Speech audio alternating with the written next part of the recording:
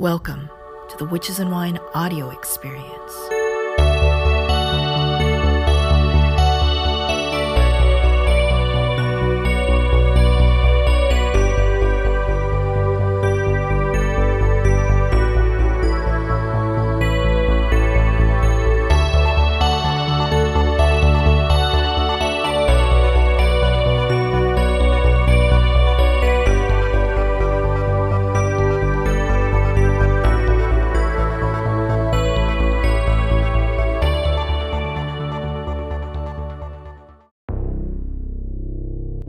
The PGM, the Greek magical papyri. This collection of papyri were the working notes of Greco-Roman Egyptian magicians from 2,000 years ago. It was translated into English and published in the 20th century. Today, the PGM is of great interest to magicians working with spirits, but a huge swath of modern witches have either never heard of it or passed over it.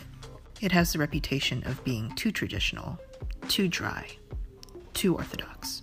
I think a better title for the PGM would be Outlaw Magic. Meet Jack Grayle. He's the author of the sold-out grimoire, The Hecatan, and an instructor of sorcery classes at the Blackthorn School. His latest class, PGM Praxis, 50 Rites for 50 Nights, is starting now and will run for the rest of the year. Traditional magic, the phrase is sort of a turnoff. It's like saying, do you want to come to my traditional church service? Well, most people aren't Christians, say no thanks. But traditional magic is quite different because traditional magic honors the liminal person, the threshold person, the marginal person.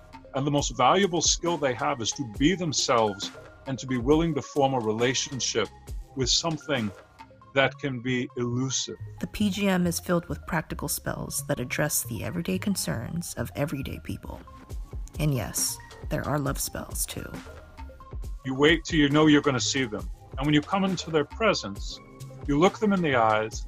And when you look at them, in your mind, you say the word 7 times to yourself. And the idea behind the whole spell is that one word is the true and secret name of Aphrodite, or Venus, the goddess of love. Get instant access to the complete 90-minute conversation and the secret name of Aphrodite by becoming a member at patreon.com/witchesandwine.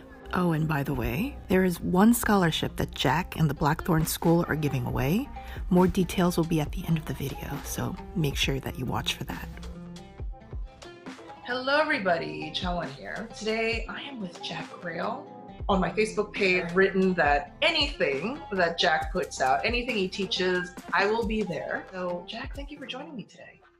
Well, thank you for joining me, and I appreciate the lead-in. I've noticed that there's definitely been a trend to go back into the traditions of magic. There's actually a really big pushback against this sort of like, do whatever feels right to you. What are the benefits of doing things a traditional way? Here's what I discovered, because I was the same way. And there's nothing wrong with going with your intuition. A person's intuition is the best tool they have to tell them when they're on the right path. But there's a way it can go too far, I think. Sometimes it got to be all about the feels. Well, does it feel magic-y? It feels magical at first, but then gradually it feels less and less magical, and that doesn't necessarily mean it's not real. It just means you're entering into a new phase. And so that's what made me hungry to try to say, are there any principles that go back 1,000 years, 2,000 years, that people for generations practiced, and to make sure I'm not just making it up off the top of my head, or doing whatever feels good that day and then discarding it and afterwards feeling like I'm just sort of messing around. There seems to be like 2 camps in magic. One that's like all about the technique, the rigorousness of the technique, and the other camp that's a little bit more intuition based. A lot of people are going to be thinking, well, why should I try this technique stuff? It sounds very patriarchal. It sounds very much like structure, and I'm like feminine and flowy. So why should I read some sort of manual that was written thousands of years ago, probably by a dude, and do it that way? Here's what I think the answer is. I think there are 2 systems of magic. I think one is what people think of when they think of energetic, which is such an amorphous term. We kind of know what it means inside intuitively, but it's really hard to put into words. And the other one I think of as the spirit model. The spirit model doesn't have anything to do with the feels, really. The spirit model takes the idea that there might be an actual spirit, and whether that spirit is outside of our skin or within it, but that we're reaching out with some words we're saying, the things we're doing, and trying to connect with the spirit to form a relationship to make something happen that might not otherwise happen. It's relational, it's reciprocal, which is what's crazy, because of all the people in the world who are good at relationships, it's usually young contemporary women navigating social media, navigating changing rules, every week, every month, navigating a world where you never know what to expect, and you're expected to be different people if you're on your parents, your coworkers, young guys, older guys, things like that. There's a whole different set of rules regarding, gender and relationships, and they're technically very good at navigating relationships, which is why I think, younger people, younger women, trans people, younger guys, actually, if they tried it, would really enjoy spirit magic, because it's all about forming a relationship, which is an intuitive process, and they're already good at.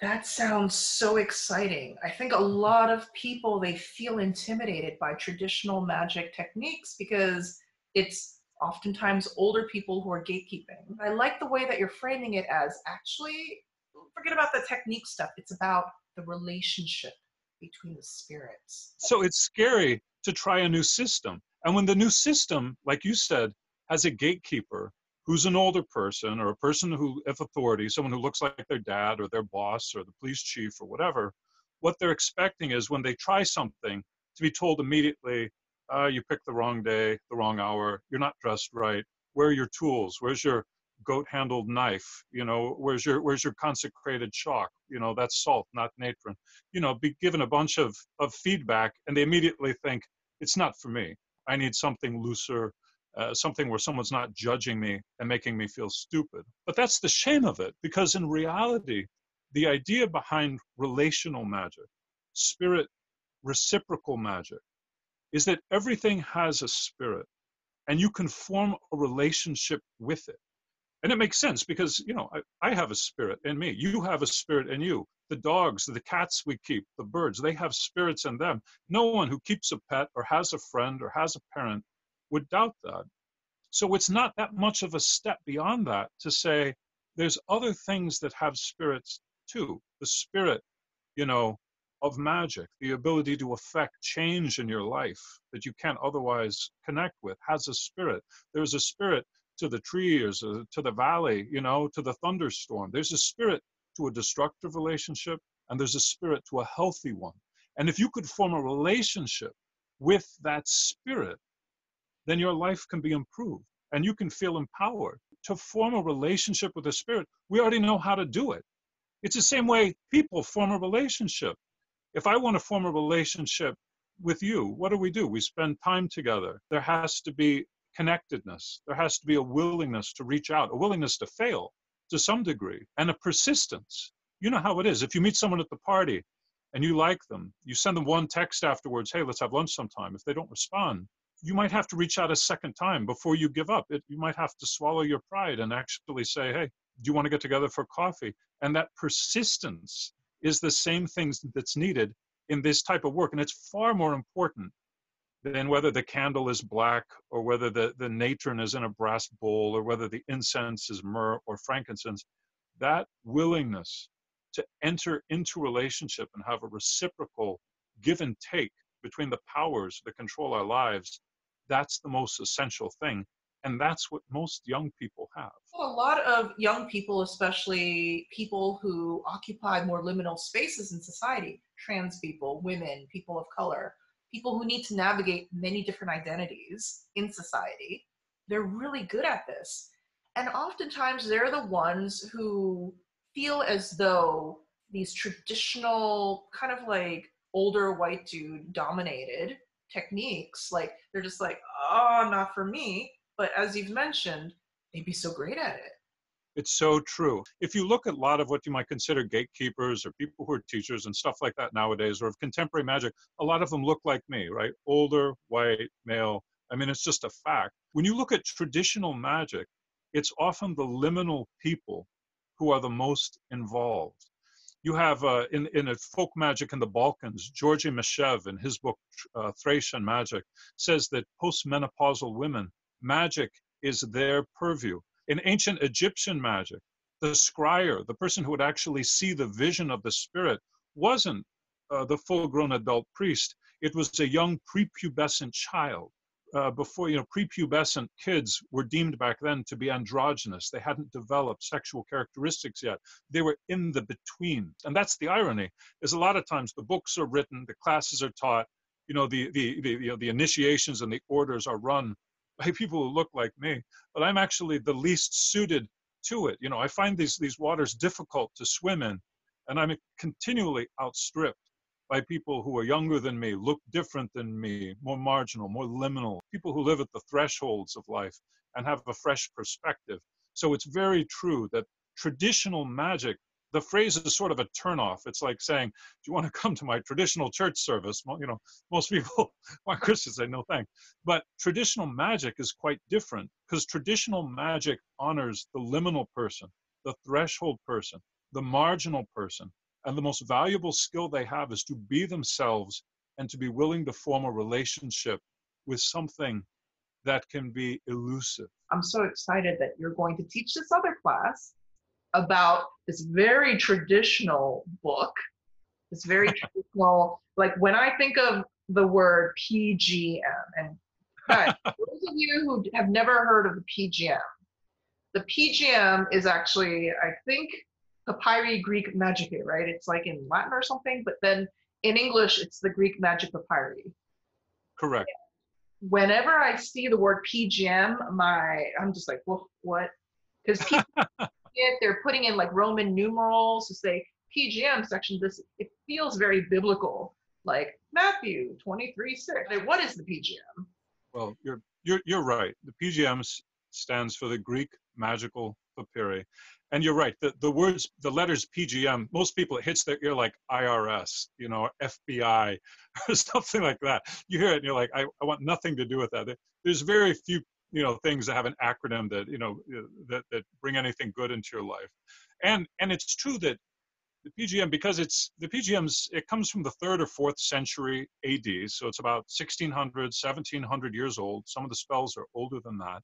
And so the initials, the oldness of it, and the fact that if you flip it open, it can be kind of a bewildering thing. It's created this sort of intimidation factor where a lot of people, if you bring it up, say, oh, well, I've heard a lot of the spells are incomplete. I heard a lot of the ingredients you can't come by. I hear some of the things you have to do, you can't do nowadays. So it doesn't sound like it's anything for me. It sounds like an old book full of undoable spells. And who needs that? But the fact is, the PGM is the working notes of a sorcerer who was active almost 2,000 years ago. Just one magician? Well, we don't actually know that. I mean, all we know is these spells turned up a few hundred years ago being sold in Paris. And after looking at them and analyzing, experts said, these are what they seem to be. They're not forgeries. They come from North Africa about, almost 2,000 years ago. Many of them are written in the same hand. So perhaps either the same magician wrote them or the same scribe transcribed them. It's very rare to get the working notes of a magician. And that's what the PGM is. So just from the outset, it's fascinating and kind of unique because it shows if you took a time machine back almost 2,000 years ago and went to visit a sorcerer, and when he stepped away, opened his chest and started rifling through his papers there, it's what you would have found him working from. For every spell that is incomplete, there's about 5 that are complete. For every spell that has an ingredient, you're like, where am I supposed to get that? There's a half dozen that have ingredients that are absolutely easy to get.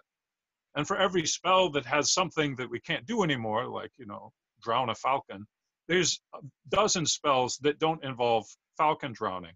So there's plenty of things in the PGM that are doable today. Okay, this is almost 2,000 years old. Why would it work in modern days? What's weird is, in some ways, the world of Roman Egypt 1,700 years ago, in some ways, was similar to our world now than the 1950s in America were. I mean, they lived in a world where they had lost faith in their rulers. You had these brutal thugs like Caracalla or Galabalis, people who were looting looting the government for whatever they could take. You had a series of foreign wars that seemed endless, that made people anxious. You had tides of immigration pouring into the Roman Empire that seemed uncontrollable and were creating a great amount of concern and anxiety. You had financial problems. The treasury was perpetually broke because the money was being used to bribe all these invading hordes to fight the Huns, and sometimes the Huns to fight the invading hordes. You also had a change in cultures. You had upheaval. You had the gladiatorial games being canceled. There were bans on nudity, bans on prostitution, bans on homosexuality. And they had the sort of cultural change with everything getting more conservative, in some ways more dangerous. And it created a great sense of identity crisis, in some ways spiritual crisis back then. And that was the world these spells came out of. And because it was very multicultural, because remember, Egypt was in Africa, right? So, and Egypt is sort of a nexus of African culture and European culture, and Mediterranean culture, Near Eastern culture. You had all kinds of soldiers, merchants, sailors, pilgrims passing through it. So what's fascinating is just like our culture nowadays in the United States is very multicultural and getting more so, the spells in the PGM are extremely multicultural. You might have a single spell that calls upon a spirit of the Nile, of the African, gods, as well as a spirit from the Near East, as well as a spirit from Greece, as well as a Christian angel in one spell. Like it was syncretic, it was conflationary. It doesn't impose a stricture on you. It's like having all these palettes for a painter that they can pick which paint suits them best. And it's important to note too that the PGM wasn't magic written for kings and aristocrats and important people. It was magic for people who lived at the margins of society.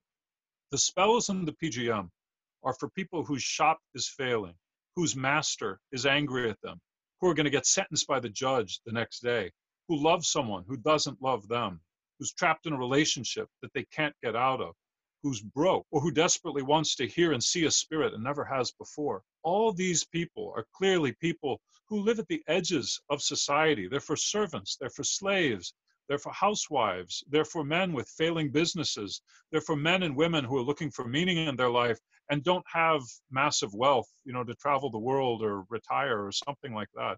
So it's actually, although PGM sounds intimidating and traditional magic sounds off-putting, it really is, what it should be called is multicultural magic for people who live at the margins to form relationship with spirits that will empower them. That's what it's about. And that's honestly what it should be called. Oh my God. Chills, chills. I love that. Now that the narrative in my mind has shifted from, this thing that's quoted like the Bible and so technical. Now it's just like, okay, actually it's similar to Shakespeare. I remember I used to hate Shakespeare, right? I hated it in high school. And then I learned later that Shakespeare back then, he was kind of like the Andrew Lloyd Webber. He was creating plays for the masses. He was creating plays that he hoped that everybody would see it. It wasn't just for the educated. It wasn't just for the literati. It was for everybody. When people put on Shakespeare right now and they make it so rarefied and people get turned off by it, or the way that it's taught in school that it's like so highfalutin, that's not the actual intention that Shakespeare had. And so for me then, the sorcerers, the people who are writing the PGM, they are sort of like the friend. They're the last resort. They are the people there who are going to help those who really don't have anywhere else to turn. You're 100% right. That's exactly what it is. And the thing about it, what I liked what you said about it, that sense of last resort is very much the vibe of what sorcery was for back then. Because keep in mind, back then it was illegal. Sometimes people think, oh, back in the days of yore, when everyone was allowed to dance around, topless and do magic all day long, but it was not the case. For doing the type of magic in the PGM, you could be burned alive or crucified in Northern Africa. It was risky. It was really risky. So to take that risk, think how desperate you would have to be. So it very much is a magic of last resort. But what's exciting is when you choose to do it, the model of it is very empowering. Connections is most common between equals. If two people are equal, there's a better chance of them being, making a meaningful connection than if one is much higher or much lower than the other. And the same thing was thought for spirits. If you're going to reach out for a deity, then find that within you that is the deity itself. Let the God speak to the God. And those two equals will converse, and you'll make a friend of the God, of the spirit, of the power that you're reaching out to. So one of the things that I've noticed about more traditional magic, and one of the things that kind of puts off a lot of people, is that it seems very structured. It's about this certain sort of method. There's a step 1, step 2. Here's the thing to keep in mind, because whenever we talk about techniques or technologies, it can sound intimidating, like, oh God, well, it would take years to learn how to be a black belt in karate. I don't have that kind of time to invest in a 2,000-year-old technique, right? But what they really should be called is hacks, because that's what they are. The techniques are actually hacks. They're a way to short circuit the system to connect with the spirit. Because in this style of magic, the spirit does all the heavy lifting. The spirit does the work. You're bringing up a really important point right now. A lot of modern magic is very much me-based, like I am God. I am the most powerful thing. So Right. it's sort of like that law of attraction model. So based upon how I light the candle, how I scribble on the face of that photo of Trump, because I am God, I affect what goes on like afterwards. Versus it sounds like traditional magic was like, yeah, there's these spirits that could probably help a lot better than just me. It's a great relief, this type of magic, because you don't have to believe that you are magical, because you're not. You're not doing the work. All you have to believe is you're good at relationships. You can maintain a relationship. And if you can do that, it's out of your hand. Back in those days, belief and faith wasn't an important virtue in a way. That's a Christian virtue. If you believe, the Christian story, then you are saved. But they didn't have a similar requirement back then. There wasn't like a belief test, right? When you were expected to express not faith, but what they called piety.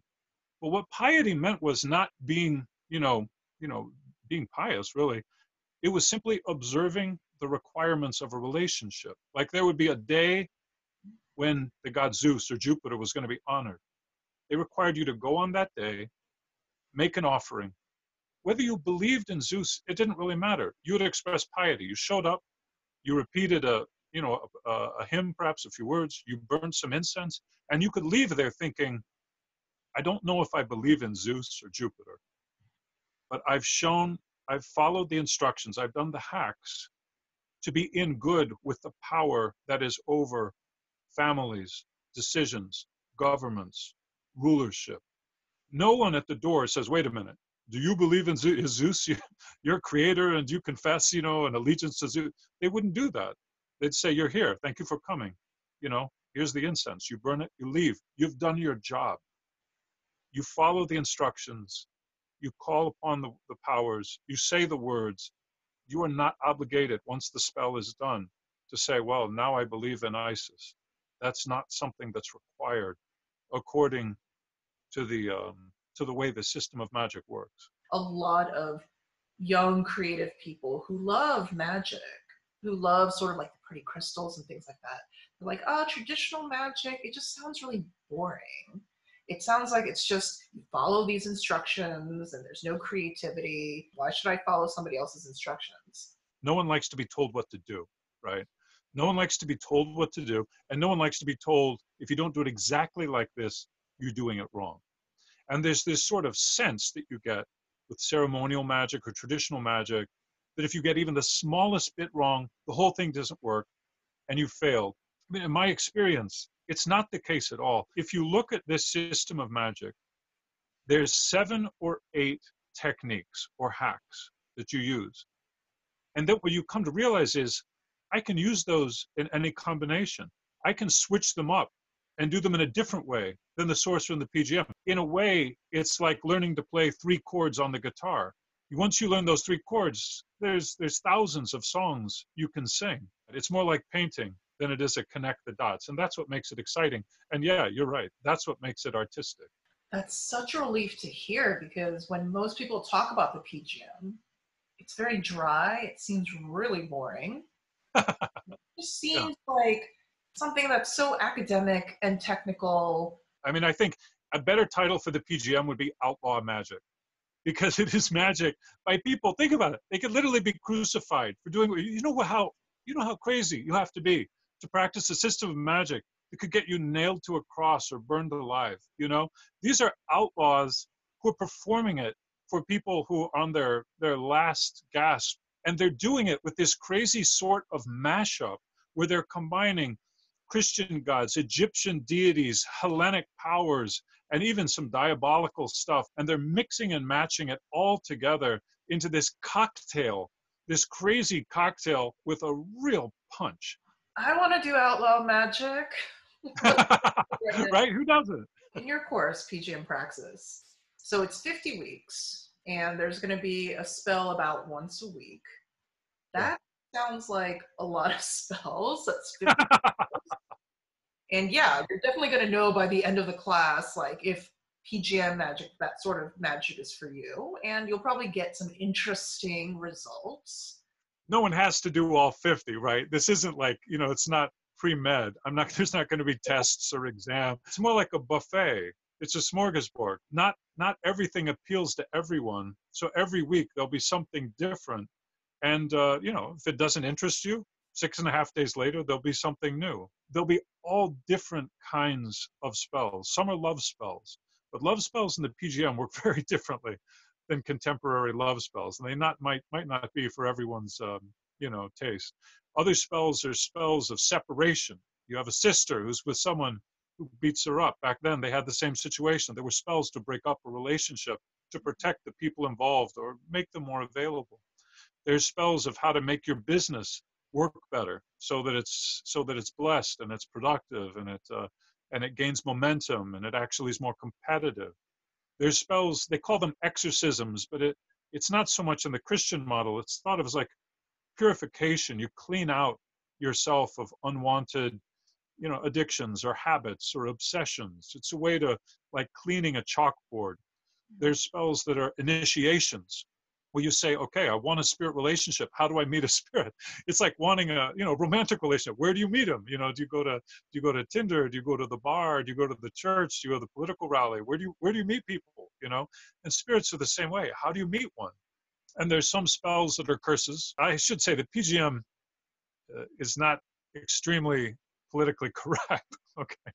And, they do have what would be deemed, malevolent magic in there. If someone gets you fired at work, it happened back then, someone would badmouth them, the person be whipped by their master, and they say, I'm going to get them back. What do you have for me? And there's spells that are be blessings as well, to bring good luck, good fortune, comfort. There's also spells that would be something to make a person feel more confident in front of crowds, spells to help you speak well in front of a group, spells to help you be confident when going before a judge, spells to win your court case. All these things, many of the things we deal with today, high stress situations, they went through them too. And oftentimes the stakes were a lot higher 2,000 years ago in Rome and Egypt. We're going to distinguish in the class what is like a critical piece of the spell and what's extraneous. Because look at it this way, anything can be improved, right? Think of any ritual you do, personal or magical or whatever, you can always come up with an improvement. Yeah, if you layer on additional items, clothing, symbols, timing, the right hour, the right day, the right place, the right, everything. Yeah, you can improve it. It's like a work of art. The more you layer onto it, the more nuanced or complex it gets. But there's also such a thing as a work of art that's a quick sketch, like a Picasso, 2 lines, right? It's still beautiful. It can still move you to tears. And magic is like that too. You can still have a hack for people of limited means. You can still cut it down to what's the most critical element here. If nothing else, get this right. And if you want to do more, it's up to you. And that way you start to get the sense of it. You can use your own judgment, and you realize it's not all about spending money.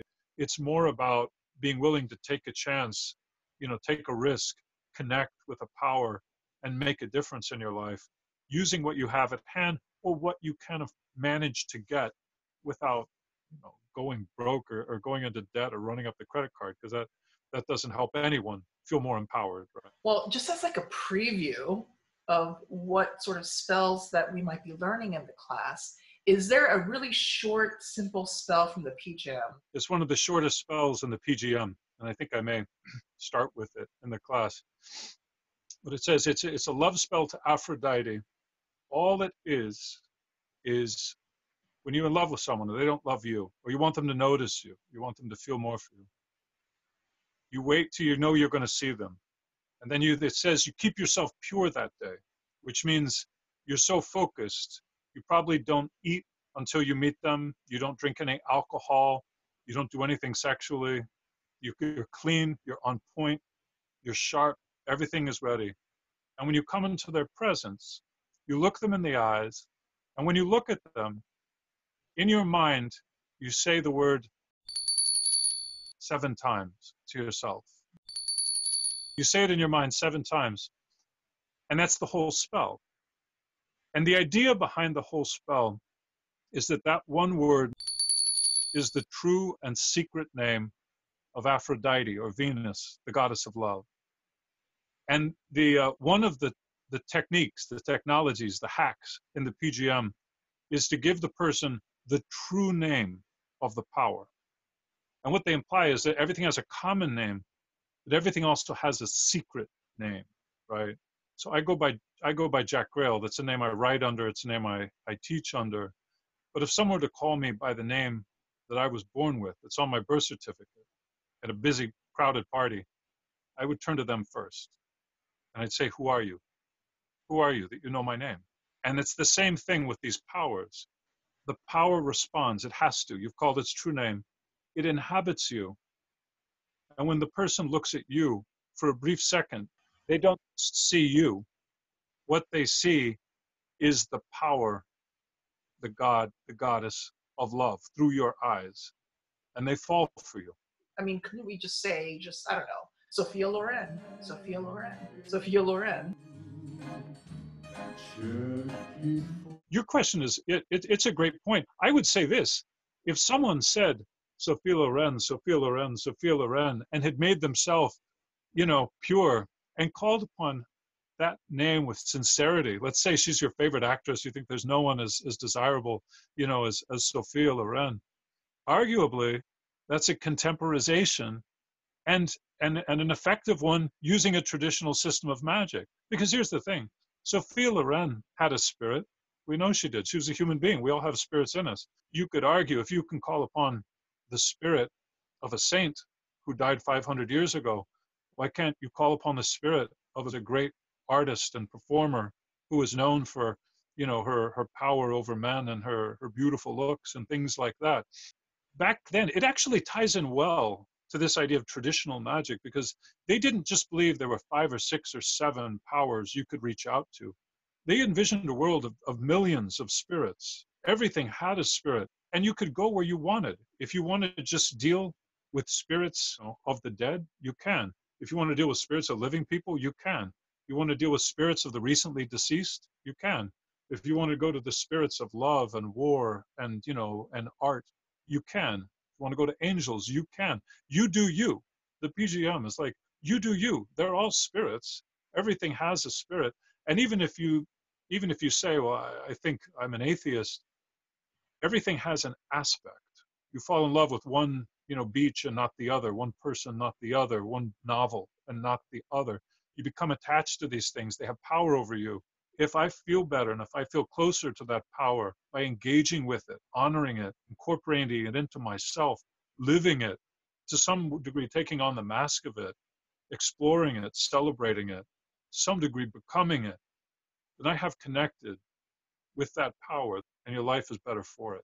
What you've just explained right now is, we're actually bringing in that energy. It could be a living spirit, recently deceased, all different types of spirits. But as long as you know the principle, you can start swapping in whatever feels great to you, and that's where the art comes in. It's going to be, yes, we're going to use a spell almost as like a template, but after you learn the template, then your art, your creativity, your individuality can start to come in. Ideally, you take the template and run with it and do what you want in a way that makes sense and is exciting and fun for you. Oh my God, Jack. And that's the opposite of how so many people approach the PGM magic. They don't see it as a template. They see it as gospel. Yeah. They see it as a set of rules that have to be adhered to. And if you fail even one of them, you're 100% a failure. And they're the gatekeepers of what's right and what's wrong. And it's demonstrably wrong, because when you look at all these spells, a lot of times there's so many of them that are going for the same thing. There's so many love spells. There's so many curses. And there'll be similar techniques, but every one will be different. Well, if you had to do it exactly the same every time, why do we have 30 versions of them, right? It's because it's more art than science. But you'll see the same patterns. Oh, they use a true name. Oh, they use some magical words. Oh, they use it. They try to do it at a certain time that, you know, is similar to the power they're calling upon. And you're right. If you can't adapt it, if you can't make it yours, then what's the point? It's just reenaction. It's like dressing up as a Union soldier and reenacting the Battle of Gettysburg. That you're never going to have the other side win. It's always got to end the same way if it's a reenaction. You know, we're not just doing reenactment. It's not LARPing. It's meant to be a living tradition that you're adding to and building upon the principles that are there in your own way. It's not cosplay. Right. As fun as cosplay is. I'm thinking about all the people who do sort of remakes, you know, like they're doing their own cover versions. Sometimes the cover versions, they're spectacular. They take the original and it's a completely new thing. Right. And isn't that one of the reasons why we enjoy cover versions? It's not because they sing it exactly like Dolly Parton. Exactly. When Jack White sings Jolene, he doesn't sound like Dolly Parton. He's not doing it exactly like Dolly Parton. I can easily understand how you could easily take my man, but you don't know what he means to me, Jolene.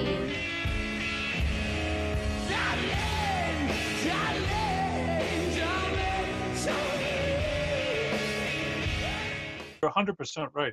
If you tried to do it just like Dolly Parton, dress like Dolly Parton, it'd be camp. It just wouldn't be Jack White. And I think that's what a lot of people don't realize about magic. We're learning these spells, we're learning the templates, but let's try to do it a little bit more Jack White style and not so much cosplay style. So I'm so excited for this class, Jack. I will definitely put the links down below. Thank you so much for talking to me today. I love this conversation. Thank you. I loved it too. I really appreciate it. Going to be offering a free scholarship. So if you're interested, sometime before March 1st, 2020, post in the comments section below this video why you are interested, what makes you qualified, and what you hope to gain from the class, and then we will be accepting Jawin's recommendation as to who should get the scholarship. So go at it, and I hope to make your acquaintance soon.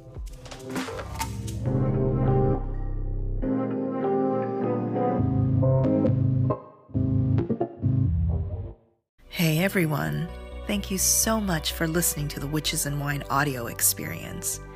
If you enjoyed this podcast, please consider supporting me on Patreon. You can choose between a few membership tiers.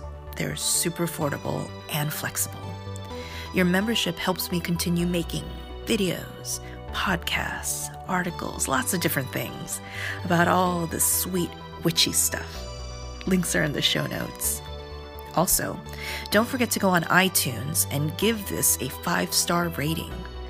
Each 5-star rating helps rank this podcast higher in searches so that as many witches can find and enjoy these episodes as well. Until next time, this is Jawin, signing off.